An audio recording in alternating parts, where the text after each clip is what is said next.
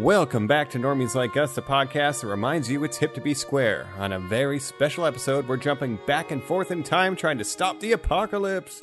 If we can stop fighting with our siblings first. It's the Umbrella Academy on Normies Like Us. The world's gonna end in 10 days. Yeah, well, you're always saying that. I'm with Diego because screw you. What are you? Someone who wants to kill your brother. Get up, we're going. Save the world.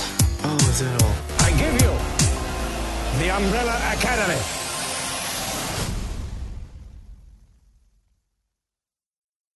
Welcome back to Normies Like Us, the podcast that reminds you it's hip to be square. We're not in Dallas. If we were, we'd be drowning in a hurricane right now. Our heart goes out to them. But we are talking about something a little bit Texas-oriented, a little more time travel-oriented. We hope you got your umbrellas out. Don't open them indoors. We're talking Umbrella Academy on Normies Like Us. With your hosts, Number Colin. I'll be the white Michael Lynn. Space Boy Joe. This is My Chemical Jacob. Oh, Say I'm not okay. The best. oh, he's not. I thought Joe was going to go with Pojo or Jobo. Pojo. Jobo? Yeah, Dr. just Jobo? something like that. I guess it sounded better in my head. What is up, guys? Yeah. That's right. We're talking Umbrella Academy, the emo X-Men, as I call it. Wow, that is a great name. good That's name. a great take. And what an opener. We're talking Gerard Way, as we mentioned, My Chemical Romance singer. Maybe not well known as an artist, but we're talking obviously the Netflix release, the comic book. There's more issues coming up. Other weird things happen with this property. But I will start there. Were you guys MCR heads? It was our high school time, I would say. I was not. Well, I mean, when I was a young boy, my father took me to the city to see a marching band. So, yeah, I will am say a lifelong Mike member. is probably the biggest My Chemical Romance fan I've ever met, so we'll just put it that way. He's in And the I- Black I- Parade. Yeah, a card-carrying member of the Black Parade. I am sad that I didn't make it to that concert they did right before quarantine hit, because it's probably the last time I'll get to see them live.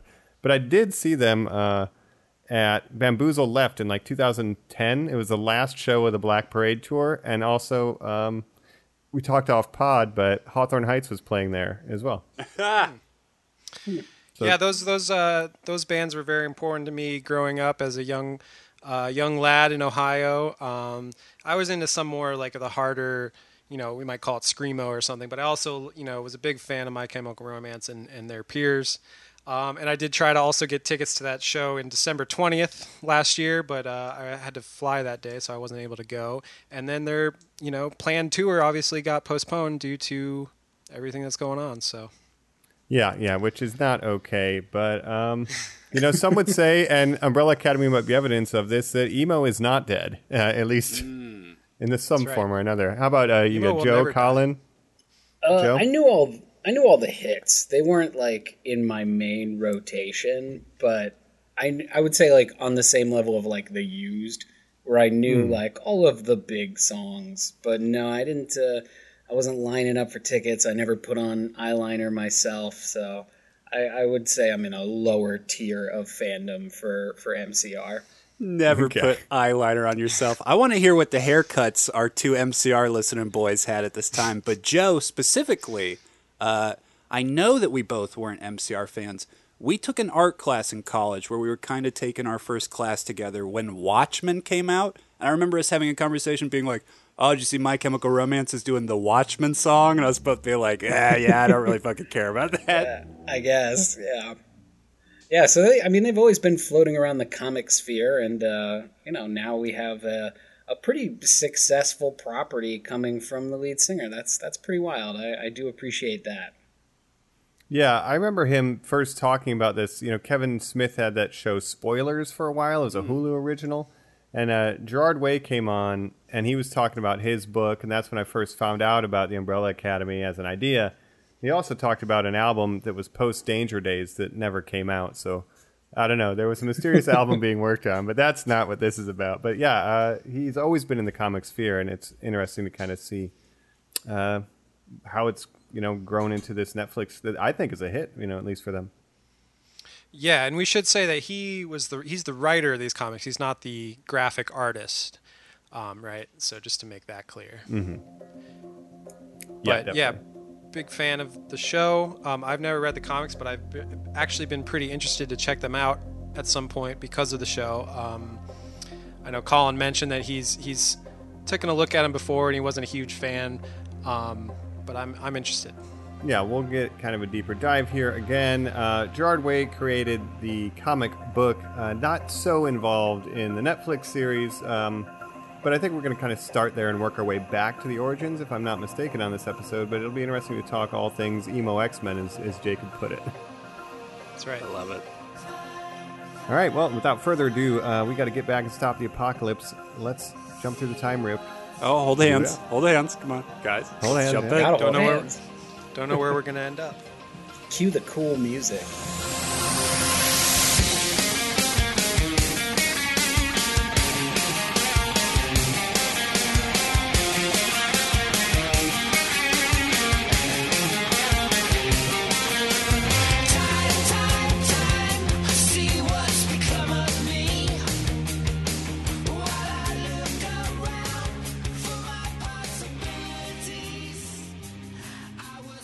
All bangers on the soundtrack.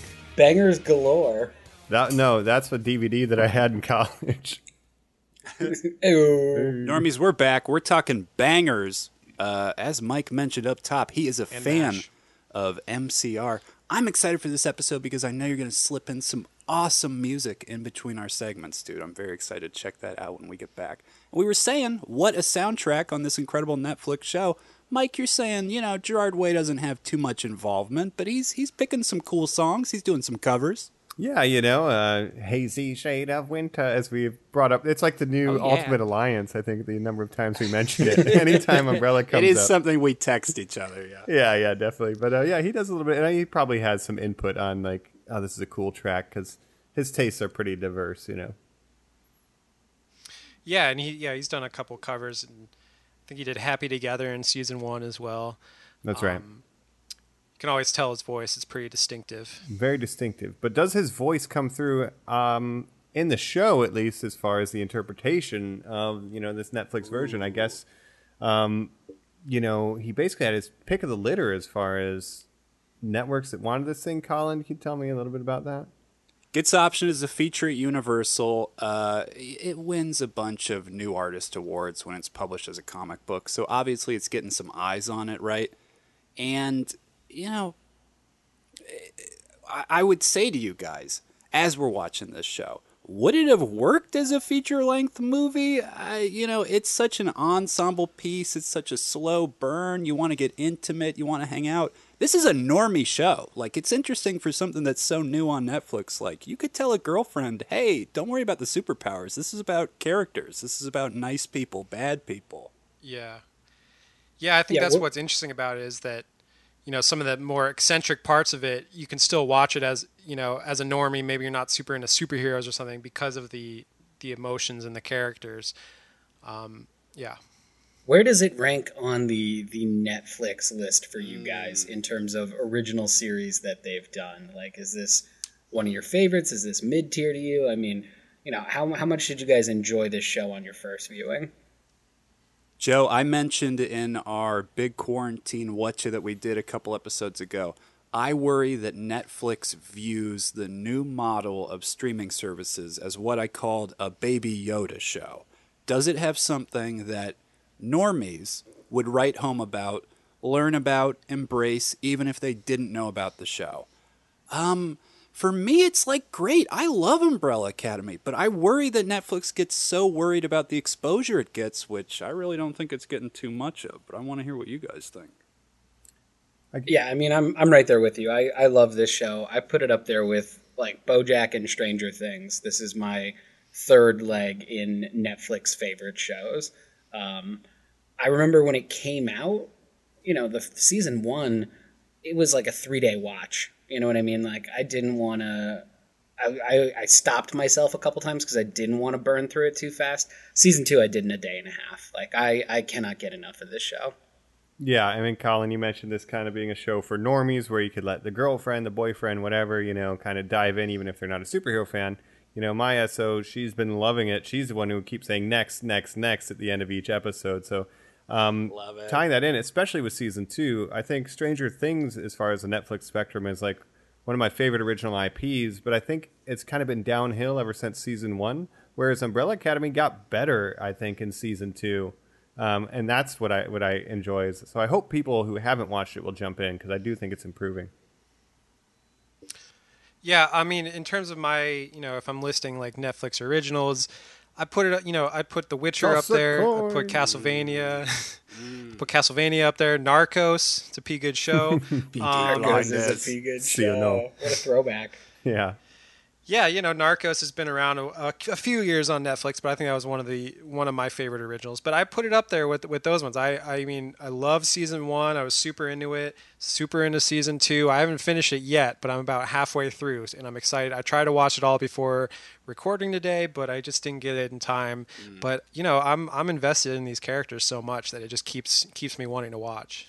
Mike, I'm with you in thinking that they really upped the ante in season 2, and I think it's really interesting they accomplished something it's really hard to do in a TV show, where season 2 is essentially like a reboot of season 1. It's the same exact type of story, right? They got to stop the apocalypse again, but they do it in such a fresh way that I don't feel like I'm watching the same show again. If anything, I just love the characters, have my favorites already, and now I get to enjoy the journey from the beginning.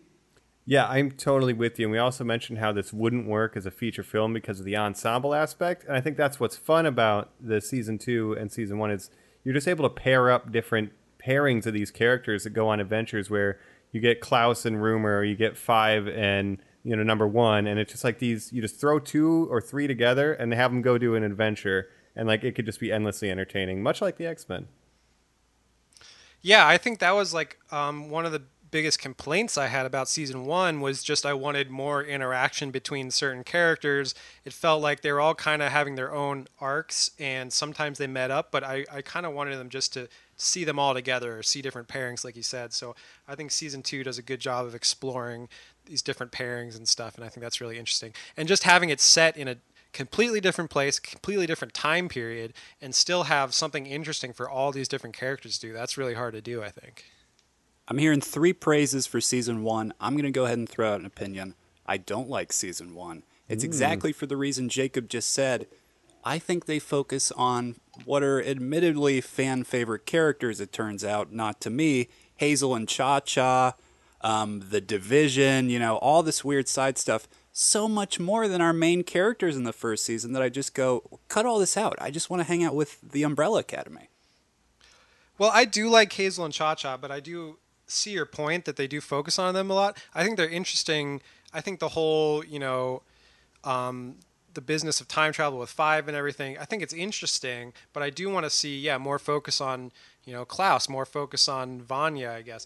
But to me, I think the problem with the end of season 1, if I can be a little critical of it, is that some of the decisions the characters make, I feel like they're just not the smartest decisions, and like characters don't have to always make the smartest decision, but it just feels like like number 1 basically locking Vanya up at the end instead of just talking to her and trying to work things out.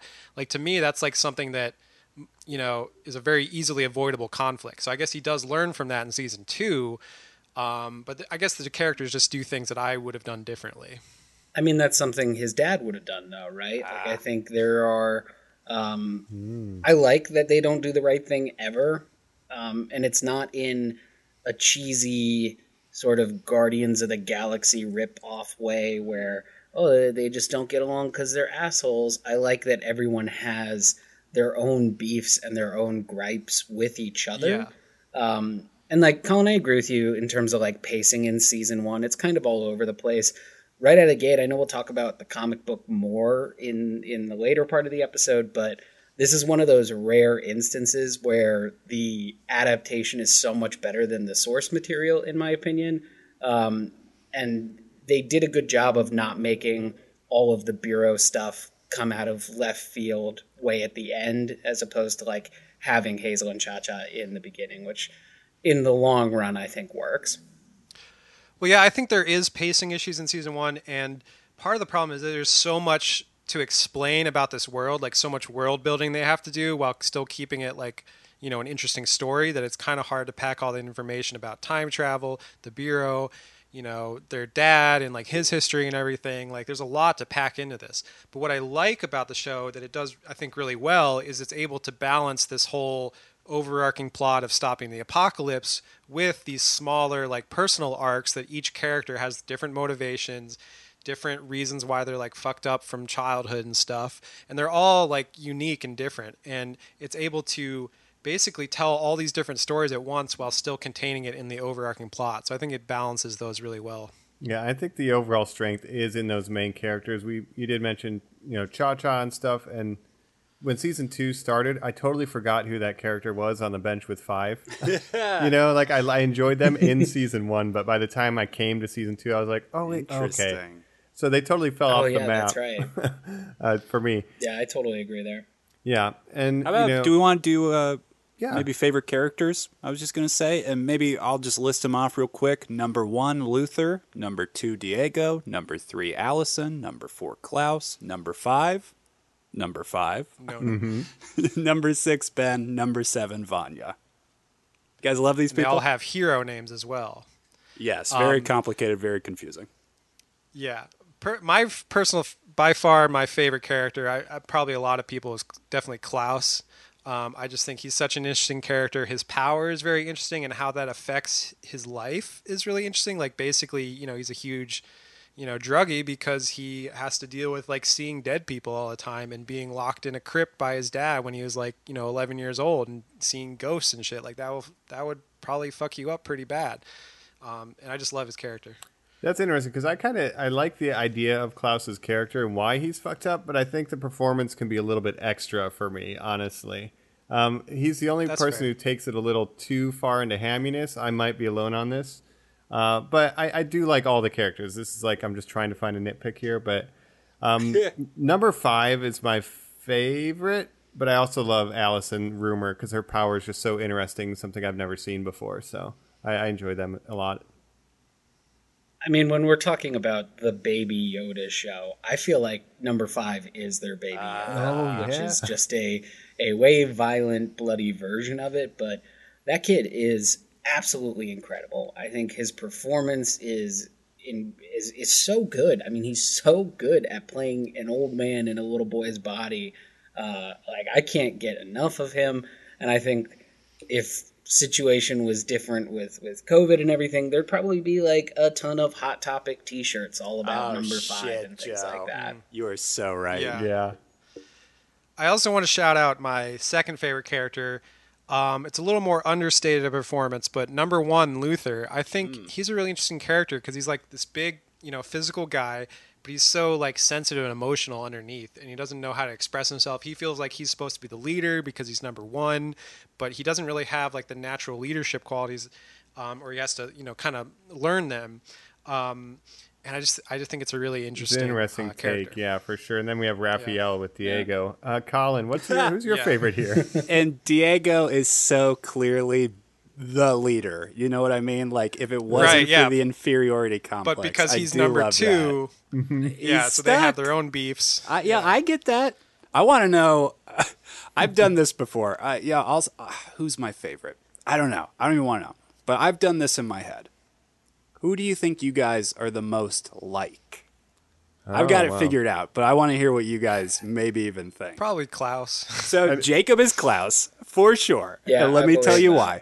You would have a power that wouldn't be a burden. It would be something you wouldn't want to use. You know what I mean? You would be the guy who did get stuck with the power. You're like, fuck this. I would be Ben. Yeah. I would get stuck with the power that makes me sick. I mean, like under stomach issues and stuff. Yeah. Absolutely. Yeah. Joe, naturally, I say you're number 1. It's where my heart went. Wrong. I'm wrong about that. It's my lovable Mike. He is. What? He's good-natured, strong, wonderful. Because instead, Joe would be number 2. Joe is Diego. Because you that would makes find sense. Totally makes sense because you would find out of what I would call. What we would all call maybe the most worthless power, the way to use it the best. Where if any of us were dealt that, we would be like, well, I mean, what would you even call his power, Joe? What would you say it is? It's a great question. Also, his superhero name is the Kraken. The Kraken. How does that make sense? What about that makes sense? The Kraken. He I feel throws like- knives, and his power, his name is the Kraken. I Yeah. don't understand it at all. I originally thought that number 6 was the Kraken because of the Tentacles? He's the Lovecraftian horror. horror He's the that horror. comes out of his chest. Right. So the Check out our Kraken- last week's episode, Lovecraft. Comic book, I mentioned to these guys off pod before, comes from the power that Diego has in the comic book, which is different from the show, Joe. In the comic book, he can hold his breath indefinitely and never be suffocated. He just learns to throw the knives Worthless because power. he even says it's a worthless power. I will never use this. Unless But you're on the underwater. show, he has some sort of telekinetic based for objects in motion. He can, from what the show I think shows, is that he can curve knives or whatever he throws in the air. So he's kind of like Gambit, but not even as powerful as Gambit. He's just like a less powerful Gambit. He's like, well, he's nothing like Gambit because he can't explode them either. Right, that's what I mean. He can't explode them, but he can just control. Yeah, but Some Gambit type of- can't even control throwing anything. Like, that's just something he does to use his power. If anything, he's like the people who shoot guns in Wanted, like curve the bullets. Yeah, True. exactly. Well, if you ta- But yeah, he's basically, he has the worst power, but he's the best he tries to do the hero. most with it. Yeah, he has As the far hero as- I love complex. him. I love the hair in season 2, comic accurate. I just thought he looked great. I thought he's so funny in that season 2. And to go off this, it's interesting that like pretty much every character has a power that is like ironic to them in some way because it's either a power they don't want or it's just caused them nothing but problems. Basically, Luther, he's a big strong guy, but his personality doesn't really fit his powers. Allison, she doesn't want to use her power because every time she does, it just fucks up her life again. Gets her in trouble. Right? In season 2, she's like actively not using it because it just gets her in trouble. Klaus, obviously, he doesn't want to use his power. Ben, in the flashbacks when they're kids, he is like super against wanting to use his power because it's like he's killing a murdering bunch people, of people. yeah. Yeah. And then He hates being a dies, superhero. Yeah. So it's like he has every no one of them. interest in it. And then, of course, Vanya, the most ironic of all, is that she was told her whole life that she's ordinary. Turns out she was like the most The powerful Phoenix. of them of all. Yeah, she's basically Jean Grey. the Dark Phoenix of sound. Yeah, the Jean Grey of sound. That's I a call it. good. I don't know if that's a band name or not. The Dark Phoenix of Sound. That's like a good moniker. Yeah, and the Kraken can, he won't suffocate, but he also won't shut up. So he never uses that power either. I do not remember that he could breathe underwater in the comic at all. And Joe, I- the only reference to him being the Kraken in season 1, if you recall when he's doing Discount Batman as a vigilante and living in the back of a boxing shop, he boxes under the name the Kraken. You only see it in a poster Yeah. for 1 minute. It's worthless. So does he have increased stamina? Like he doesn't get winded? Does it at least benefit him in any way? Or is it just about holding his breath? Right. I don't know. My question is, Vanya, where did her name come from? Because, I assume that like their dad named them all when they were, superhero kids, but Vanya mom never did. used her powers. So, yeah, but I'm talking about her like the white violin. Where does that come from? Because at the end, Why is it a white obviously she violin? just. Right, but it turns white. Her whole suit turns white because she's so powerful, and then her violin, which wasn't white, turns white. In the comic, she is put into a white suit, and she's just calls the white violin. So I think that they just kind of Yeah, it use looks a great. little bit. But I was just wondering about that. Vanya is an interesting character to me. I don't like her in season 2 as much, just because amnesia as a a plot device is not like my favorite. I think it's kind of lazy, but The Spider-Man 3 of Umbrella Academy Yes. 2. My best friend.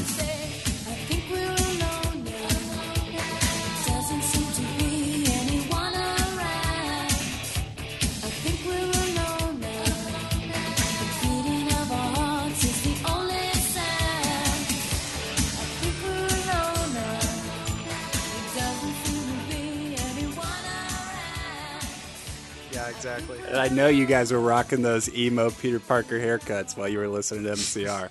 Do we like Ellen Page? I don't know, I do. man. I think- Oh, sorry. We have differing opinions here. Oh, sorry. I guess I think she works in this role because she's kind of playing this timid, person who feels like she's never been special in her life. She feels like she can't express herself, and then she kind of learns. She comes into her power. It's a very obviously Dark Phoenix storyline, but I think it works for her, and her as an actor, she fits that role to me.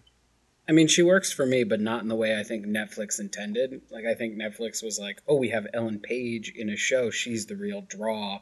When the reality of the situation is that all of the other performances are just as good, if not better. Right. Yeah. No doubt. And I think we're a couple years like late, not to be like ageist, but I think like, I don't know if it's like, it's again, Ellen Page is the name, but we're a couple years out of like her peak stardom, you know, besides The Last of Us. And something about her performance just doesn't fit. I'm kind of with Joe. And especially when you have number 5 stealing every single scene. Yeah. All the ages of the actors do match up, though, because I looked it up. They're all, except for number 5, Right. They're all in their early to mid 30s. So they're between like 32 and 35. So it makes sense. You know, they were all born on the same day. They're all, you know, appear to be the same age. Mm-hmm.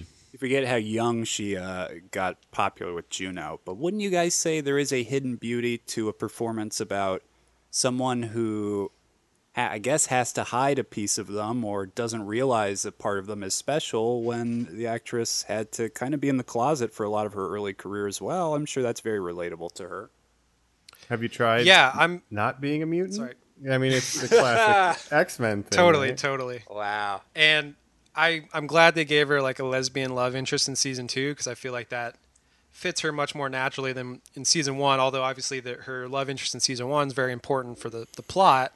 But I do like how, because I was kind of expecting her and that guy to kind of team up to become supervillains at the end of season 1, and then when she just fucking kills him, like, it makes total sense actually. And I'm like, okay, yeah, that's a perfect way to deal with that character. Was that in the comic, her relationship? Do we know? I don't want to jump too far ahead, but That guy doesn't even exist in the comic in that Leonard. capacity. In the And in the comics Sissy? instead, it's like a an orchestra that wants her to basically end the world for them by playing the white violin. I got to Which say that's is- pretty I think cool. way Like cooler. An apocalypse cult. Yeah, I kind of like that. Oh yeah, and like, you know, there's some great panels where they're playing music while like lackeys run at the Umbrella Academy with like knives and shit like that. So I see a lot of who hate. knows? We might see it at some point. A lot of fans really dislike that character. They list him off like, you know, are these the most hated people in this universe, as well as the Dallas husband? But I would say it's all worth it when you see his little homemade Umbrella Academy outfit. Like, that's an interesting Yes. angle. We've never seen, you know, there's not a, I mean, Spider-Man and Amazing too. I guess you're about to stump me, Joe. I can already feel it. But a little kid Incredibles. running out. Oh, God Right, damn right, it. The God Incredibles. fucking Mega damn Bomb. it. But no. But Colin, what I like about this character, and it's a great addition if he's not in the comics, is because they build on. He's basically a red herring because they build him up. They're like, Yes. oh, he's like a supervillain who's hated them since he was a kid. Blah blah blah. He's this backstory, and then they just kill him off. So I think it's a great red herring to make Vanya like the actual threat at the end. So I appreciate how they did that. And I get it, he's not a likable character, but he's not But he supposed is, to be likable buddy. in the show. How dare you, Joe? Well, speaking of new characters, what do we think of Lila in season 2? Diego's homie / double. You know, I mean, I think Lila's a great character. She's like the Harley Quinn of this whole thing. Yeah, I like her. I mean, I haven't finished season 2 yet. To me, I did like the Hazel and Cha-Cha a little better because I'll explain why. You might say they took up too much time in season 1. I like their relationship and their dynamic and like Hazel questioning certain things. I just think that pairing worked really well in a weird way. I mean, I'm glad they're not like, in season 2 because I feel like then they would have overstayed their welcome. But as an introduction to the whole bureau of, everything, like that works for me. Lila, I haven't finished season 2, like I said, so I don't know where her character's going to go. She's intriguing to me though so far. I think you'll appreciate her more once the season wraps up for you.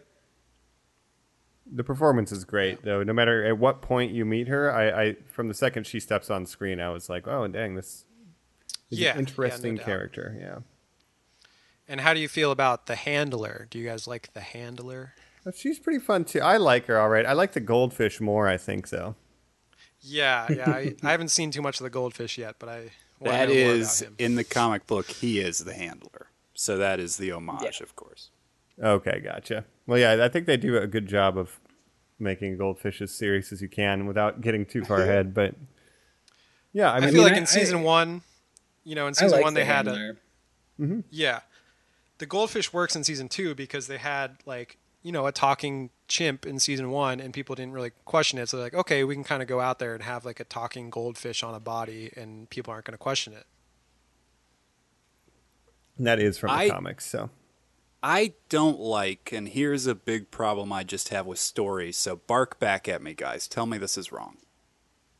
It makes 5 feel not special to me when his entire plot is him getting lost in this apocalypse using his time travel ability, and then other people are introduced just being able to time travel. It kind of invalidates him. It invalidates the end of his mission where, remember in season 1 where he goes in the room and blows up all the briefcases and you're like, oh wow, maybe that'll really cripple. No, next season, everybody time travels and uses as many fucking briefcases as they want. Well, I guess he didn't blow them all up. But the whole thing is number 5, he's the only one who can time travel without a briefcase. So they need those special briefcases to be able to time travel. But even he can't control his own time travel powers that well. I think it's definitely interesting. The show was like, oh, okay, time travel is going to be a big element of this. It's really not in the comic. There's only one instance of the entire team traveling through time or going to different times.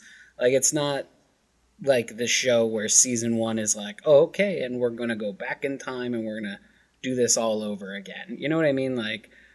I think they kind of didn't have a choice but to do the briefcase thing. But thinking about it now, yeah, that does kind of invalidate.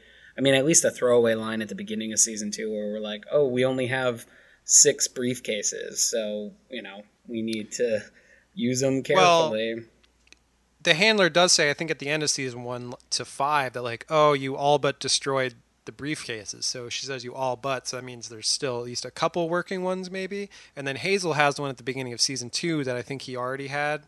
So and then that one is destroyed, I believe. So I feel like there's not as many left now, but they still have some, right? And you're watching these back to back. So there's some things I didn't rewatch season 1, but I did watch season 2 for this. And so yeah, some things like that, those kind of inconsistencies, I was missing. But yeah, the fact that he blew up those, maybe there could have been a little bit more to explain what's going on there. Yeah. I think it works really well to binge both these seasons together because rolling into season 2 from season 1, the climax of season 1 was so great looking with the effects and everything. I was super into it. And then I rolled into the first episode. They all drop into Dallas. And then 5 shows up. And then they all are together. The emo X-Men. We see them in their full powers for the first time. All wearing these black uniforms. Looking super cool. Just for a brief moment we see them. And I was so hyped. I was like, oh my God. This is what I wanted to see the whole time in season 1. Blew our You mind. got a little glimpse so pumped up. Just you texting us that was man, I fucking want to rewatch that scene. It is cool seeing everybody go full seeing force, Klaus come in with his out. army of the dead, and then you see dead Ben killing people with his tentacles and stuff. Man. Yeah, you haven't really seen that kind of superhero as a team action since the opening of season 1 when they had their little, masks on and their school uniforms. Right. And just think, it's a TV show, so the effects are really good, I think, for the budget they probably have. Yeah. While we're on the Netflix versus the comic, let's talk about a change the show makes that even Gerard Way said, God, I fucking wish I had come up with that. Guys, Ghost Ben is not a character in the comics. He does not accompany Klaus on his adventures. Can you imagine that? The power is written in that you can communicate and converse with the dead, and it's no. Seems even though one of our no-brainer. members is dead, let's just fucking write that off. And it's so weird too because I read the comic. I read every issue of the comic after I had seen both seasons of the show, and I kept waiting for in the Apocalypse Suite, the first book, the twist of being oh, Ben's gonna get him out of this situation by helping, blah blah blah. Never happens. He's just dead, and they just mention that he's dead every once in a while. Yeah, and as much as I kind of mentioned earlier that I think Klaus's performance could be a little extra, that's probably mostly in season 1. I do really enjoy what he does with Ghost Ben, where it's yeah, you're the only person I could talk to, but you also kind of really annoy me. Yeah. It's really fun, right? Classic buddy cop, But why think, lie? Why Yeah. say to your siblings, Mike, that he didn't come back with you? That breaks my heart. Yeah, that kind of annoys me too, because it's like you could just, he's there, like just tell your other siblings. But I think that's just Klaus's personality, I guess.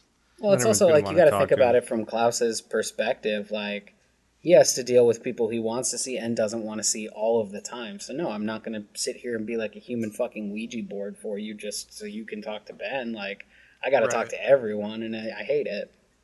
Yeah, I That, kind of see that is crazy though that he's not in the comics, because it seems like a no-brainer. Because like I thought the whole point of killing Ben off was to give, to have that relationship with Klaus and Ben. Like it just makes total sense. So Yeah.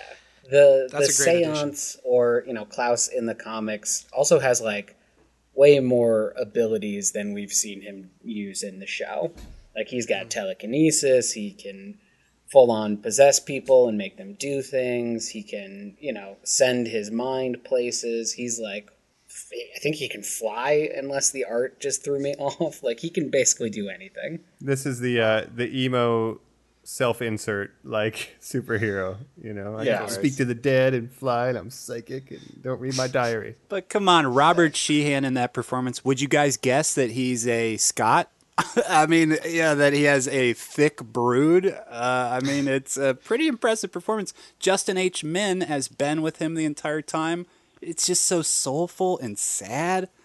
Do you like the cult stuff, Jacob, having not gone all the way through the season? yeah, it's interesting. I mean, it makes sense, and like that's something I like about them all going back in time. Like they all kind of find something for them to do while they're like waiting for Five to show up. Like Allison gets involved in civil rights. Diego, of course, with his hero complex, is trying to save JFK. Like it all makes sense in context. So I like, if he went back to the '60s, he probably would start a cult, and he loves being the center of attention. And then the funny thing is now he's trying to like get away from them because they're just annoying him too Too much. clingy. My cult is too clingy. Yeah, I got to get away from them. And But there's some even really he- great he- stuff.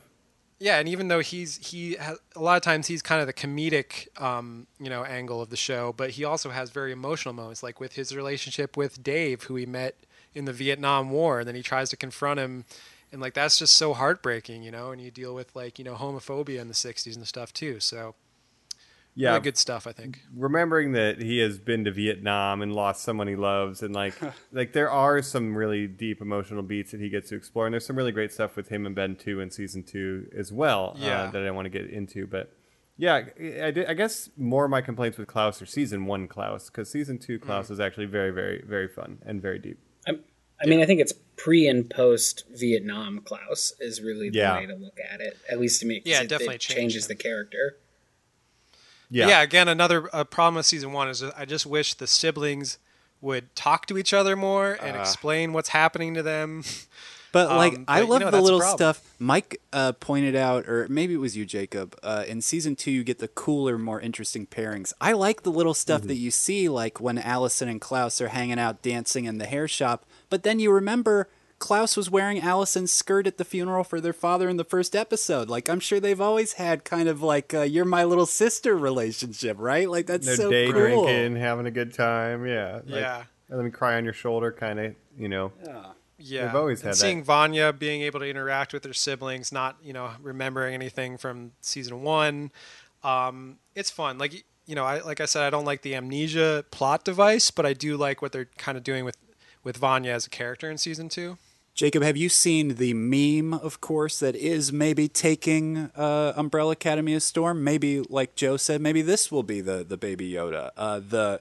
The number 5 and Vanya driving past each other, seeing each other in the cars. I don't know. You have not seen that yet? That No. is another thing where I go like, God, what a little pairing. Like even when they were kids, maybe 5 and 7 were friends. It's just like there's little moments where I Yeah. go, oh, I love them. I love these little numbered babies. Well, they did have a little bit of that in season 1 with 5 and 7, and I also really like 7 and 3, Allison and Vanya, the two sisters, and their relationship. That's really well done in season 1 and going into season 2 as well. Yeah, and that moment where Vanya cuts 3's throat in season 1 was crazy. Yeah. Yeah, I think those pairings is what makes season 2 really good. I don't know if you've gotten to Luther and 5, but they have some really great stuff as well. Some of the best stuff, I think, in the entire series so far. Yeah.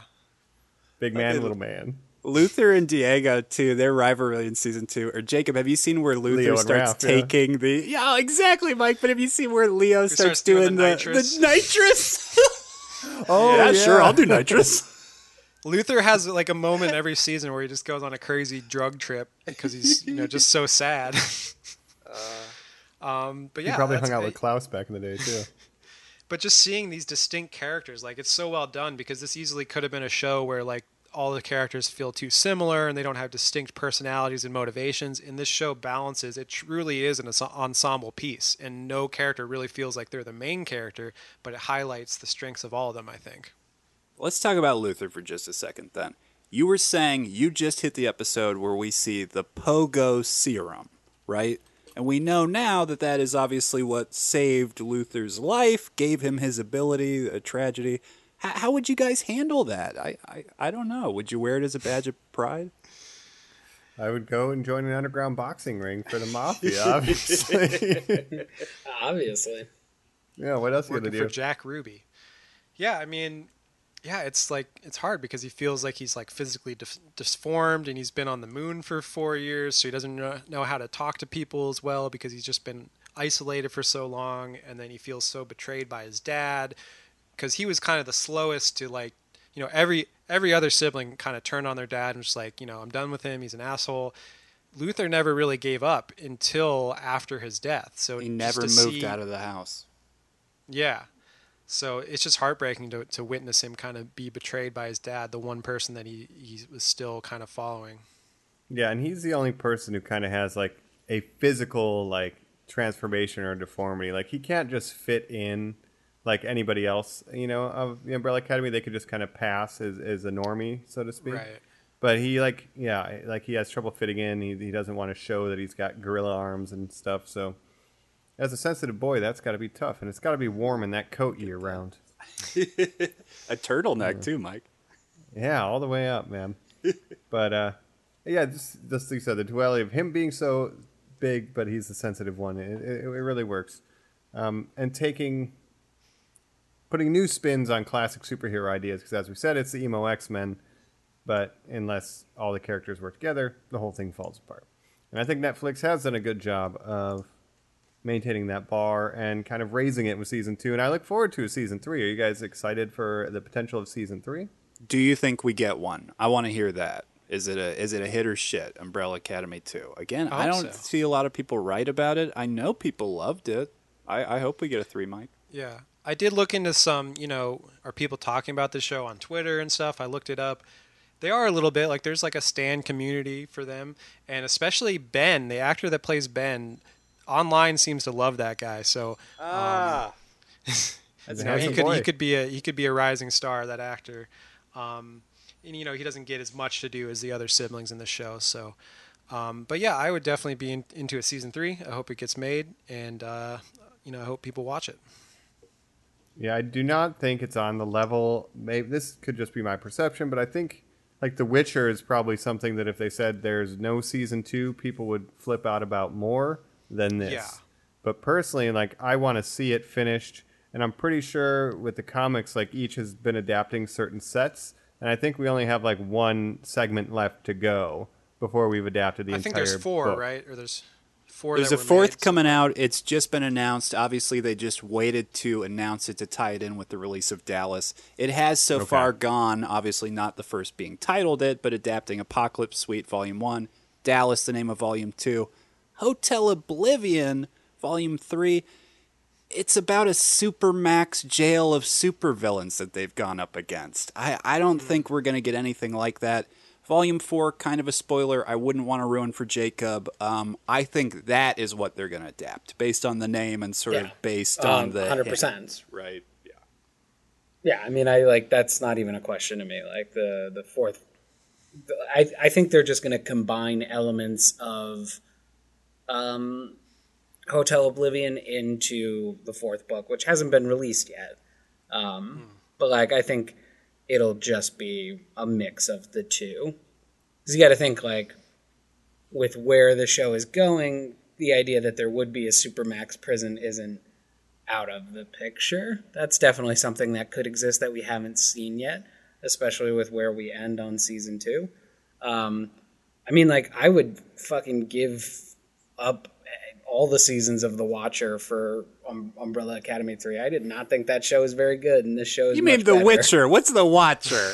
The Watcher? The Whatever. Watcher. Get rid of it. No, I hear you. The they're Witcher not does gonna do have. that. Well, there's not as many boobs in this show, but the structure of The Witcher was very confusing, a little bit on purpose because the age of the characters. We did an episode on it. Go back, but yeah, I think overall, just at an entertainment factor and an ease of watching, I do enjoy this a lot, and I would need The Witcher season 2 to be way better than season 1 was, despite the amount of money they threw at it. But it kind of has the most carnage of anything on Netflix, wouldn't you guys say? So it's certainly not a young adult or child-oriented program. Mike, I'm surprised there isn't, like, excessive nudity. Not that I would be for it, but you would sort of wonder if they would find more of a market that way. This is trying to. I don't know where this is exactly slotting in because it's coming in below The Boys, right? You know, but I guess it's just kind of family fun, you know, and like I said, anybody can kind of watch it. I hope it gets another season. That's all, you know. And like we said, knowing the name of the fourth book, and you know, I hope we get this next season with that, and because I just want to see it wrapped up. Yeah, I don't know how many people are watching it. You know, Netflix doesn't release their numbers or anything like that. But, I mean, I've seen it promoted a little bit online and stuff, so I'd hope that it's getting an audience. The Witcher, they won't cancel that. I mean, at least not in the foreseeable future. I mean, it has the star, Henry Cavill, attached. It has the name recognition from the game especially. So even if it's not, there's problems with season 1, I don't see that show getting canceled, to be honest. But Jacob, I mean, don't take it as a threat. I was just saying I think it's one of the better Netflix shows, and I would get rid of half of their programming to keep it. that is a fucking threat, Sure. Joe. Because when Netflix... Yeah, I'm not going to take your Witcher, I promise. But when Netflix releases the not. data, Joe, and says, well, Chris Hemsworth's Extraction was the biggest movie we've ever had because 1 billion, screens watched it for at least 2 minutes, it's like... you would think they would at least turn on Umbrella Academy, at least one of the shows that ends would like roll into it and they would at least get some views off that, right? Or are they truly measuring, well, not everybody watched every episode of Dallas on the first day, so sorry, Jacob, you're the reason we don't get number 3. Well, when season 2 dropped, it was kind of promoted, like, in the top of it, when you go to the website, splash page. the top, it shows like whatever's trending or they're trying to get people to watch. So that was when season 2 dropped. It was promoted there for a while, at least to me. So I mean, I'm hoping this it gets is the an audience. same. It's the same cycle we go through every time there's a Netflix show, and it's the Netflix model problem where everyone talks about it for 4 days, and then either you watched it or you didn't, and then by the time you watch it, everyone's like, "Yeah, I already saw that." You know what I mean? Right. Like, it's not. I think Well, that's and the case for everything except Stranger Things. And I would trade a season 4 of Stranger Things for a season 3 of Umbrella easy. Academy. I Easy. would give you season 4 of Stranger Things any day for the season 3 of Umbrella Academy. Because really, the only good Stranger Things is season 1. Hopper. Well, he becomes. He's going to be in that Black Widow. The thing with Stranger Things is it was a surprise hit, so then they try to capitalize on it by just taking watering the it elements down that were unnecessarily. This had extra stories to tell, and it has another story to tell, and I certainly hope they do.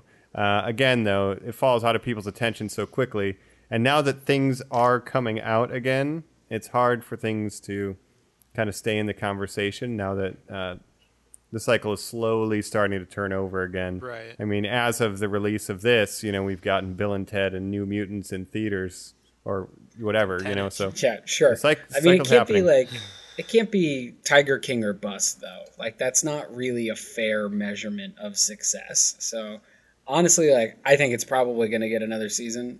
I think that they probably have some deal with. I mean, like you don't make another issue of the comic book that's going to align with the show without doing the show, if that makes sense. Right.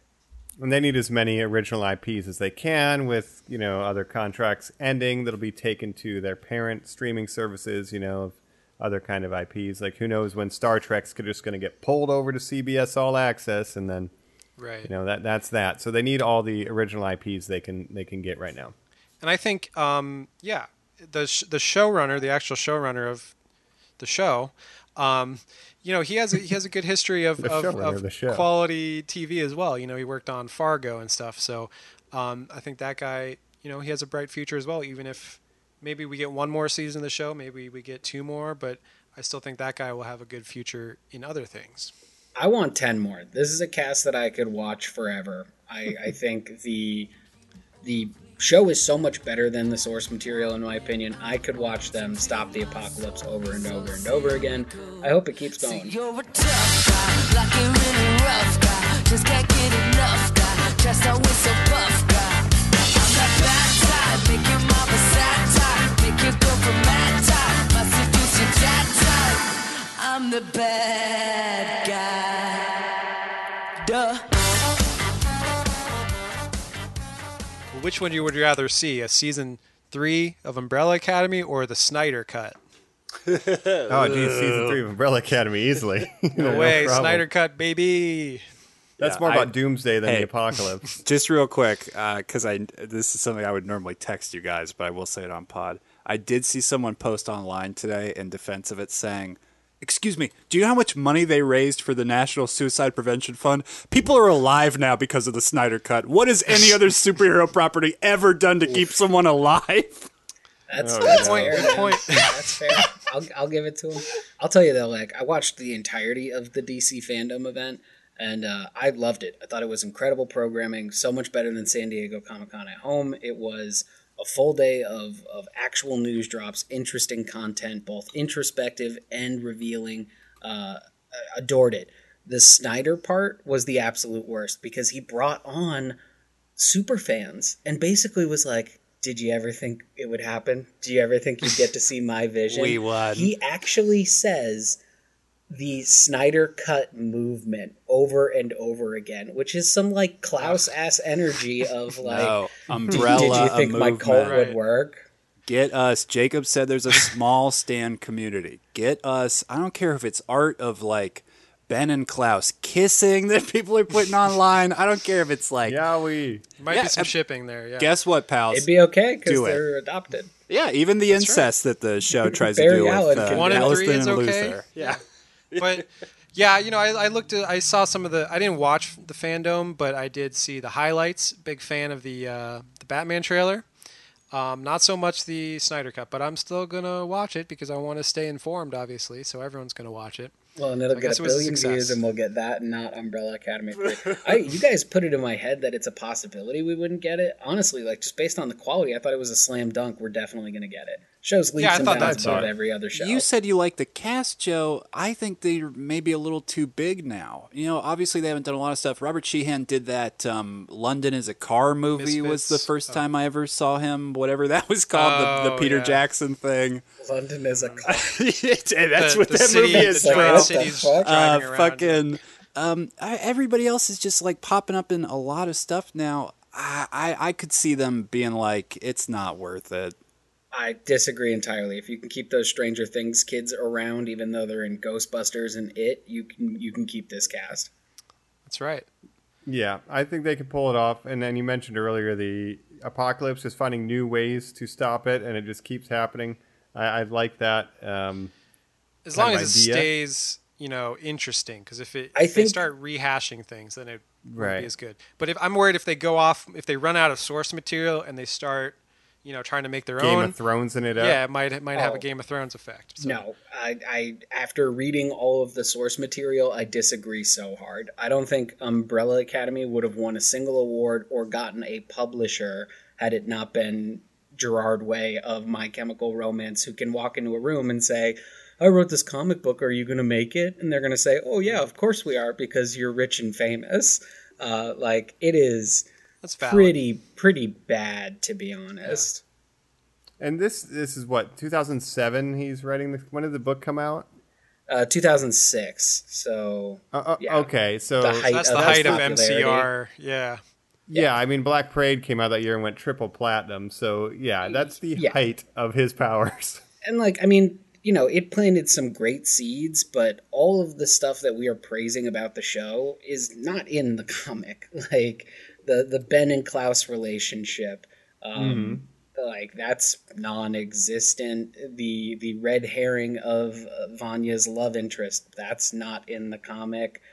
Right. The art is extremely cartoony. It is not like traditional panel work at all. I think some of the most interesting stuff they do is, and this is why I think it's still worth reading, at the top of every issue, they kind of reintroduce you to the kids via the number and some sort of anecdote from another character. So there's an issue where it's like, from the personal pages of Pogo's diary, and it's like, you know, the horror. He's such a sensitive boy. He doesn't want to be a superhero. He's just trying to impress Luthor. And like those little tidbits are so much better than the actual writing in the book. Right. That's why I like the brief flashbacks that we see in season 1 of them as kids working as a team, and the way they use those kid actors, and then obviously Five is there too, and how they kind of blend that, like those brief moments where they kind of see their personalities as kids is really well done as well. Yeah. I mean, maybe it's a little jealousy because it is like, you had a pretty good idea for a comic book and you were able to just like walk into an office and a major publisher is going to do it because you're already famous for another reason, you know? Well, Joe, you just have to become a famous rock star and then you can get your comic made. That's true. That's how I'll do it. That's how all the greats do it. Yeah.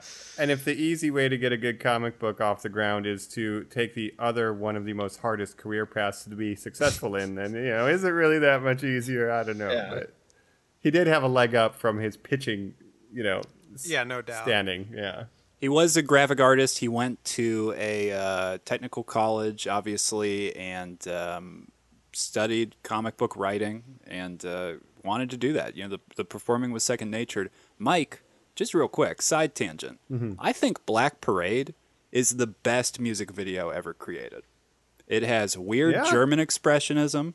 It does what I think a music video should do, opposed to something like Sledgehammer by Peter Gabriel. Somebody might say that's the best ever.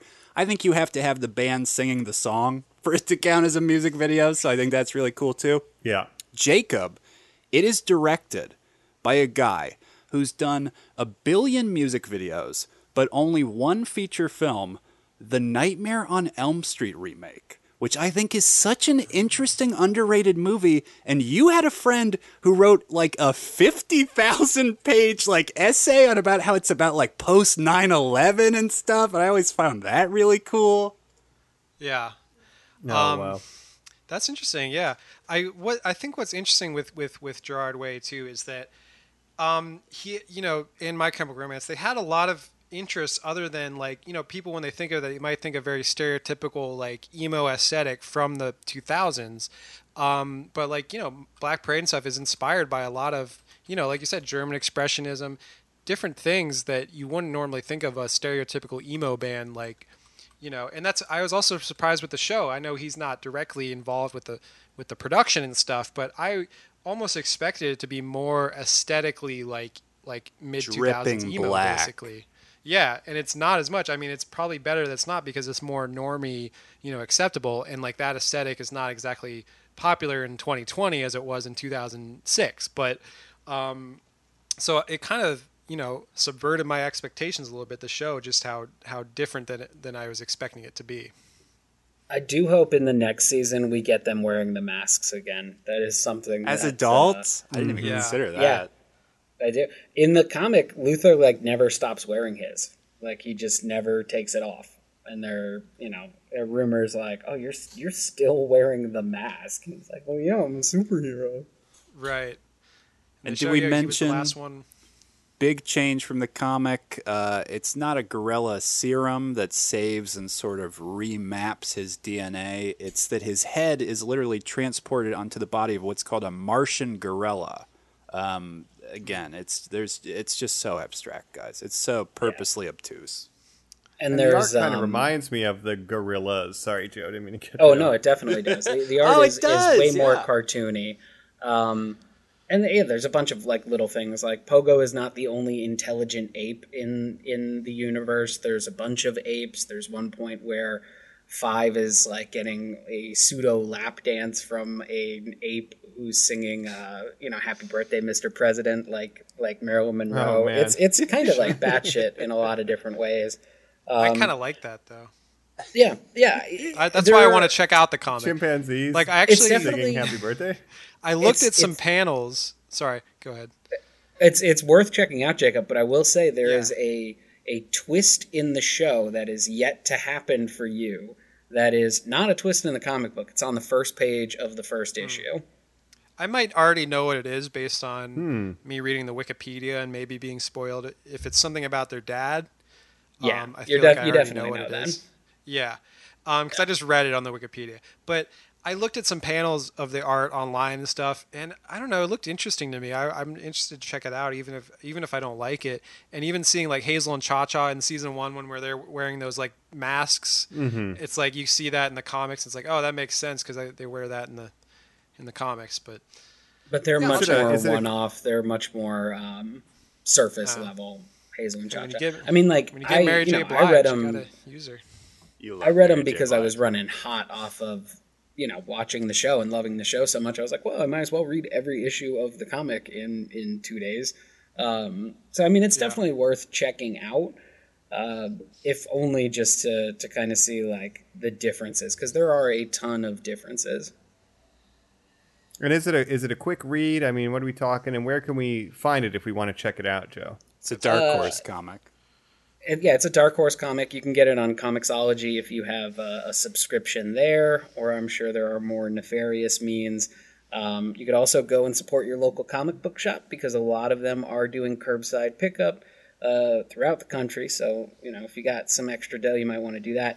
If not, if you are a casual comic book fan, I would recommend Comixology, because you can get stuff from the minors and majors, and there's some really great backlogs as well. So it is 3 volumes that are available right now, with a 4th full volume on the way. And then there's also some one-shots, like Klaus going and becoming a commander in the French army, or Hazel and Cha Cha saving Christmas. Like, there are some weird one-shots as well that are collected in another kind of digital ashtray type collection that you can do.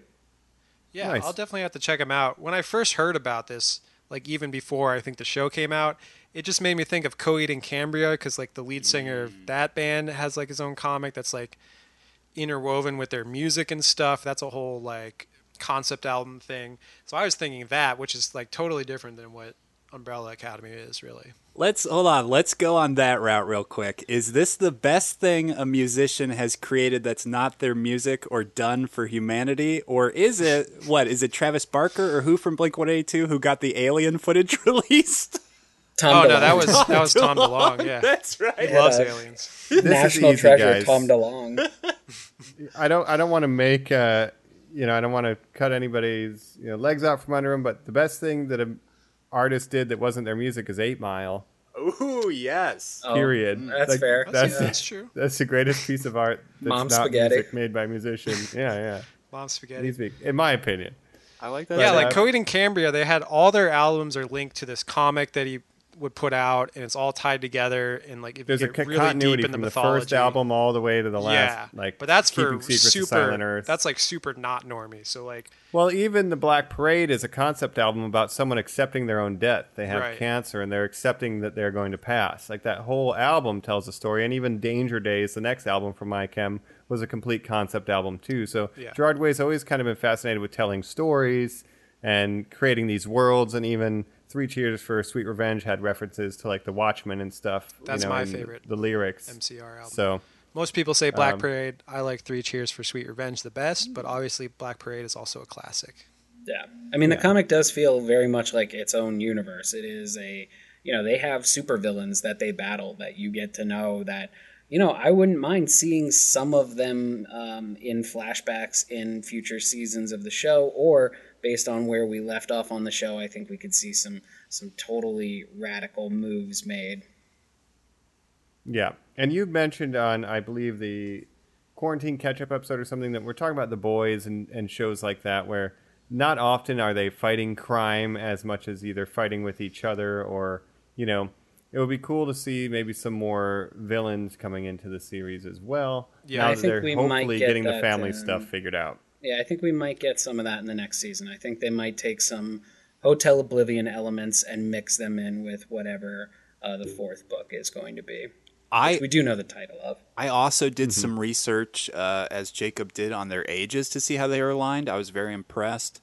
If we were getting maybe some super villains or something in the next one, I was looking up some actors. I was like, who are actors in their 30s? I don't even know people like that. And you know who stuck out to me, Jacob, who I thought I would love if this little Brit was involved in this show, kind of playing like a buttoned-up bad guy.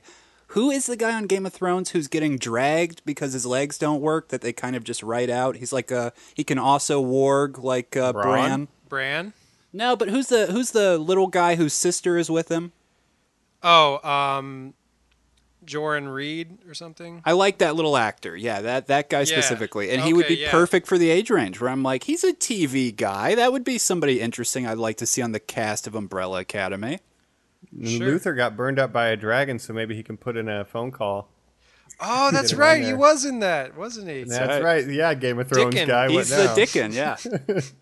He's Sam. Yeah. He's Sam's brother. He had too much pride. He got roasted. That just blew my mind because I love just seeing random minor Game of Thrones actors in different stuff and then remembering that they were in Game of Thrones. That's great. Yeah, I was originally looking up the ages of the actors and stuff because I was like, how old is Ellen Page anyways? Because I thought she was older. And I looked it up, she's 33, which like blew my mind. But she's been around forever. You know, she's been around since Juno when she was like 18, so it makes sense. But yeah, and I love Ellen Page. She's a great actress in most stuff that she's in, I think. Yeah. I mean, since the quarantine catch-up, I have finished The Boys. And while I like The Boys, Doom Patrol, and Umbrella Academy, I stand by that the Umbrella Academy is the best version of this type of show. It is incredibly polished. The character arcs are more dynamic, and they balance the cast better than any. Nice. And the rare case of the show being better than the source material, although that being said, check out the source material. Comixology is an easy way. Support local, right? Yeah. And what's interesting is, you know, a lot of people, The Boys, also based on a comic, a lot of people say the show is better than the source material. So it's funny that you compare those two. For me, I have a hard time choosing because I think both those shows are really good in different ways. And I really enjoyed season 1 of The Boys. So I don't know if I would put Umbrella Academy above it, but I like them both so much. It's hard for me to really say one is better than the other. Well, you know, Boys Season 2 will be coming out soon. So maybe when that's all said and done, we can come back and talk about it and then see which we prefer. But up until then, we've been talking Umbrella Academy, Season 1 and 2, and the book. Let's go ahead and get our final thoughts and the wrap-up. Normies like us. I got the briefcase. Everyone, hold hands again. Please don't drop me in 3 years.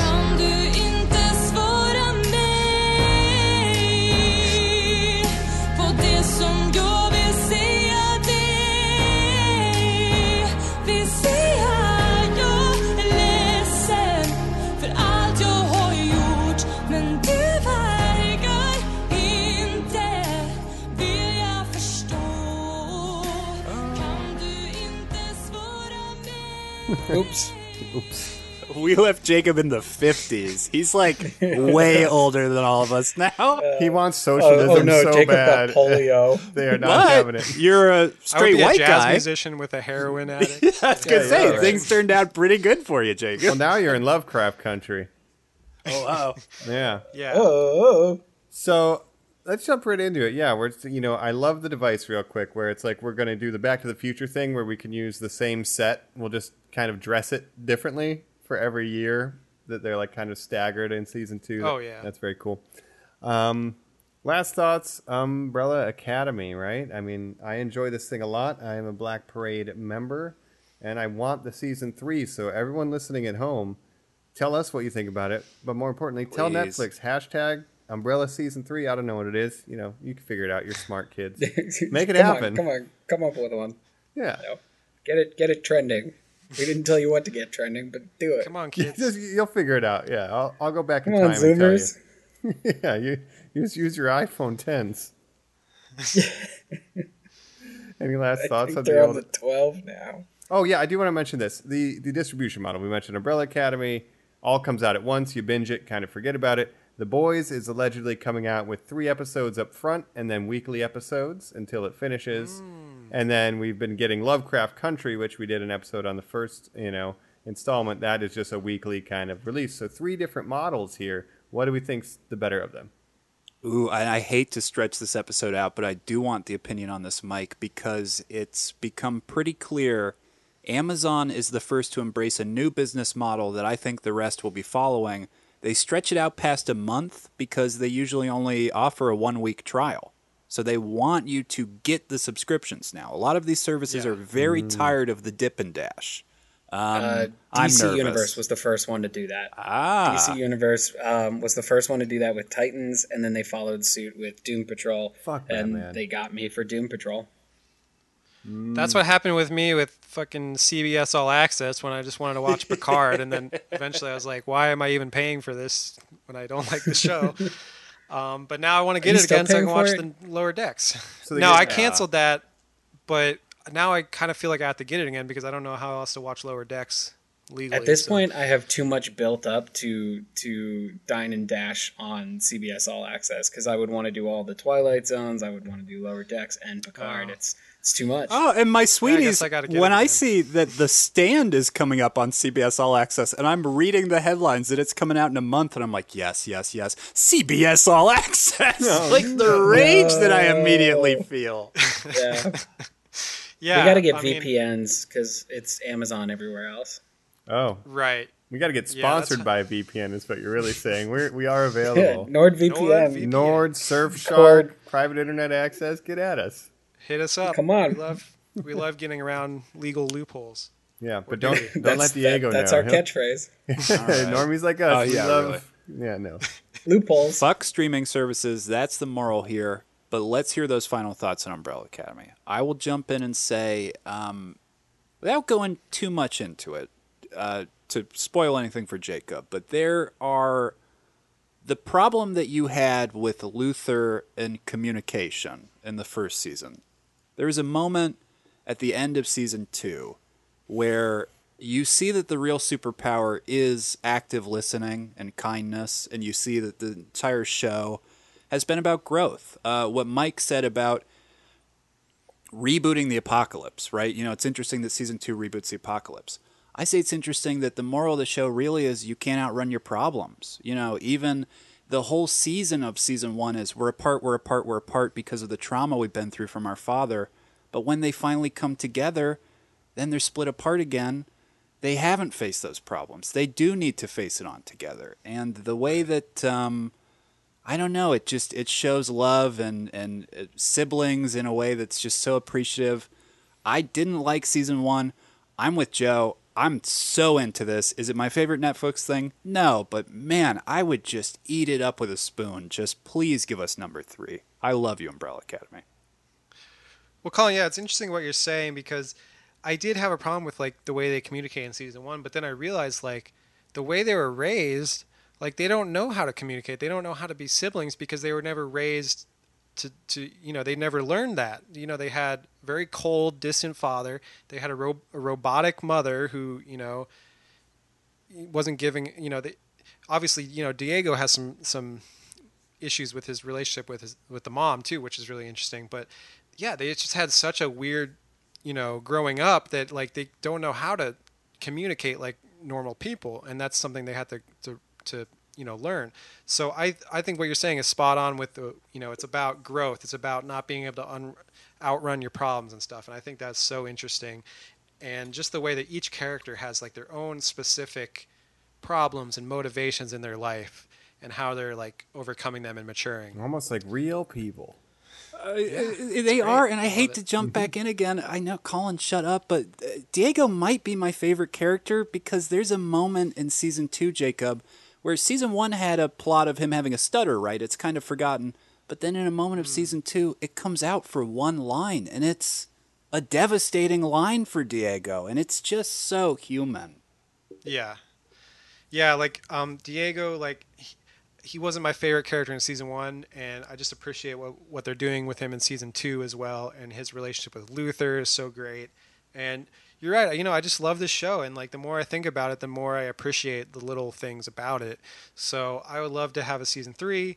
and onwards. And I'm with you guys. Like, I'm just totally eating up season 2 right now. So I'll probably finish it in the next couple days. So good stuff. I'm looking forward to receiving your hype texts as you wrap this thing up. I guess I kind of threw them out there earlier, but last little thoughts here that jumped in my head. The book was made by kind of an outcast, the emo kid, Gerard Way. And, the Umbrella Academy is just a bunch of misfits who, happen to be growing up together and learning about how to deal with communication and their individual problems. And sometimes that goes well, sometimes it doesn't. A lot like feeling, like you grew up as an outcast and you're leaning on your friends as your family, even more than your biological family in a way. Or being in a band where you're dealing with these personalities and trying to make it work for a common goal. And, that maybe is what's coming out and what gives it a little bit different spice than a typical X-Men, as Jacob said, emo X-Men. Emo X-Men. And that totally makes Vanya's story even sadder because they're all outcasts, and then she even feels like she's the outcast from the outcasts, Wow. And, like, her whole relationship with Allison, like, none of the siblings know how to talk to Vanya in season 1, and it's great. So, love it. Yeah, it's good. Joe, final thoughts on the Umbrella Acad? I adore this show as well. I think everyone has summed up the emotional value of it really beautifully here in the final wrap-up. One of my other things that I don't think we're complimenting about it enough is that it doesn't talk down to the audience. This is proof that a normie audience will accept any superpowers that you show them if you lay the rules of the universe out well enough. I think it is a beautifully crafted show in every single way. The writing is phenomenal. The casting is phenomenal. The camera work is phenomenal. I do not think there's a better looking show on television, and there hasn't been for years. If you can't get enough of it, go check out the source material, even though you might be a little disappointed because it doesn't quite have the polish or pizzazz that you get with the Netflix show. So please, Zoomers, tweet whatever you got to tweet. Make sure we get that season 3, and go support your local comic book stores. Yeah, I think we're tweeting emo X-Men at this point now. I think we're going to go ahead and get that Ooh, going. I love that. Or what is the Someone tweet TikTok Gerard you Way. can do? Yeah, at Gerard, emo X-Men 3. Yeah, it's great. Support local if you can. I want to thank you guys for joining us, the Normbrella Academy, as we went over this. And Nice. We're getting our interesting normie time. tattoos as we speak. We will be starting to refer to each other as our numbers here. But of course, you can always find us at normies_like_us on all our social medias. Like we said, help us out here. Tweet some stuff out. Tweet some stuff at us. Let us know if you like the show, if you hate the show, if you don't want it to continue, you bastards. You're watching Cursed. Yeah, Season 2 of Cursed. That's my Bring favorite back Netflix Sleepy show. Hollow on Fox. Boo. We're not ended on that. But we've been your hosts. This is Number Colin. Mike on the Moon. Joe, bro. Uh-oh. Jobo. And this is My Chemical Jacob. Bye, Thanks, normies. Bye. And I'm not okay, normies. Bye. I'm not. I promise. Yeah.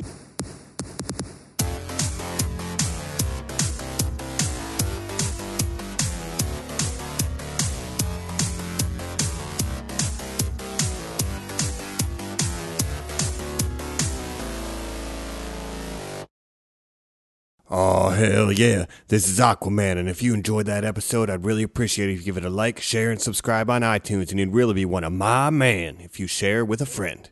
We'll be seeing you around. No, Hawthorne he was in Heights. Hawthorne Heights. Ohio's for Yeah. lovers. Would you I ever always say compare lovers. My Chemical Romance Classic. to Hawthorne Oh, Heights? please. They are exactly the same. How dare you? If My Chem's the greatest emo band, Hawthorne Heights is the greatest emo one-hit wonder. Yes. Yeah. Well, they're fine, but I would put them they're like a C-list emo band to me. No, but Ohio is for Lovers is a S-tier emo song. Yeah, Or the that's a one good going There through the were wires. t-shirts. That's the one I remember.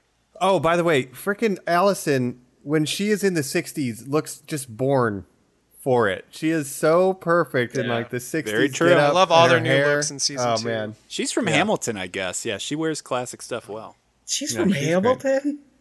rumor has it. Everybody's from Hamilton. If you let it run long enough, everybody will have been in Hamilton eventually. It's inevitable. Yeah.